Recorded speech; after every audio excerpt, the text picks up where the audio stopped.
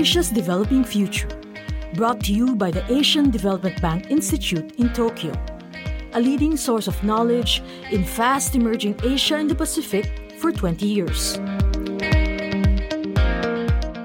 Population growth and consumption continue to accelerate in developing Asian cities, which are expected to double their solid waste generation within 15 to 20 years, according to the United Nations.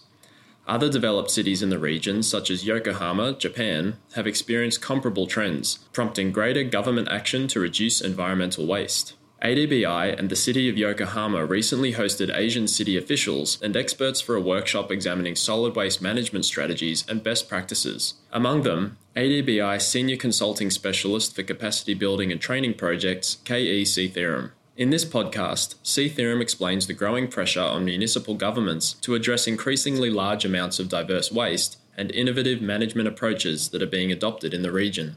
We waste or dispose anywhere between a kilo to 5 kilos per day per person. It's something like if you're carrying a bag of rice, 5 kilos, you're throwing that every day. If you multiply it by the population, that's hundreds of millions of tons per year for a city.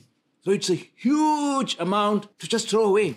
And among that, a big quantity is the construction waste. You know, a city is always under construction. Nearly 1/3 of the city is some building is being torn down, something is being built, but nobody questions, hey, what happens to the waste of the constructions when they demolish or when they're going to build? So there are a lot of regulation that is required to not waste, because many cities are not able to build new buildings because there's no sand nearby. They have to bring it very far places and they have to dig down the rivers and so on. So municipal waste is not just garbage that we throw. A lot of things go in. Seetharam goes on to explain waste management strategies and success stories from the region. So Singapore government came up with this master plan, which is a 10-year master plan, to become a zero-waste city or country. They got a lot of inspiration from successful cities like city of Yokohama. We can recycle or reuse more than 60% of the waste in a city. And Singapore, they've shown how from a city in the 60s where no different from other developing countries now, people were throwing into the dustbin or the garbage bin and somebody would collect or would not collect. They changed it by working on both the engineering and technology, but more importantly on the social aspects and educating people, encouraging people, punishing people, giving incentives. So an incremental improvement is what is required, but we need a strategy which is 5-10 years sometimes. And what is important in that 5-10 year period is that it is across political terms. See, one of the big challenges in many developing countries is that currently there's one government with this political masters. When they lose, you have a big risk that the new government thinks that they need to undo or stop everything that the previous government did just for political statement. And there's lack of continuity. So we need to educate the people. Why does it matter? If it's something good for the cities,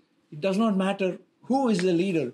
This is very important when it comes to these kind of strategies which are across political governments. So we need to be very cautious that we work such that they are not vulnerable to the political preferences and they don't become campaign issues. It should not be that one leader will say, I'll clean the city, another leader will say, I'll pollute the city, or I'll do another way, because there are not so many ways to keep the city clean. You have to continue doing the same thing. Seetharam concludes by describing how effective solid waste management practices keep a city functioning as an engine of growth. Cities create a lot of wealth for the nation as a whole. And especially their capital cities, they are the engines of growth. But in many countries, the revenues of the cities, like property tax or other commercial taxes, the cities don't collect them. Even those who collect them, they are not allowed to keep them. They have to give it to the central government and then they'll get a budget allocation. So it's important for the cities to be able to create the political consensus that a portion of those taxes need to be invested in the city to keep the city functional and be an engine of growth. This requires a lot of political consensus and also institutional arrangement so that it is shown as value for effort, value for money. It's always tempting to collect good revenue from cities and then distribute it to other areas, and it's necessary also. But we need some balances. And this is where the solid waste management and basic infrastructure like drinking water, sanitation, these are very high priority in cities, because if they don't function well, the city doesn't continue to be the engine of growth. This has been Asia's Developing Future. brought to you by the Asian Development Bank Institute in Tokyo. See the show notes for the transcript and related material. For more information about us, please visit adbi.org.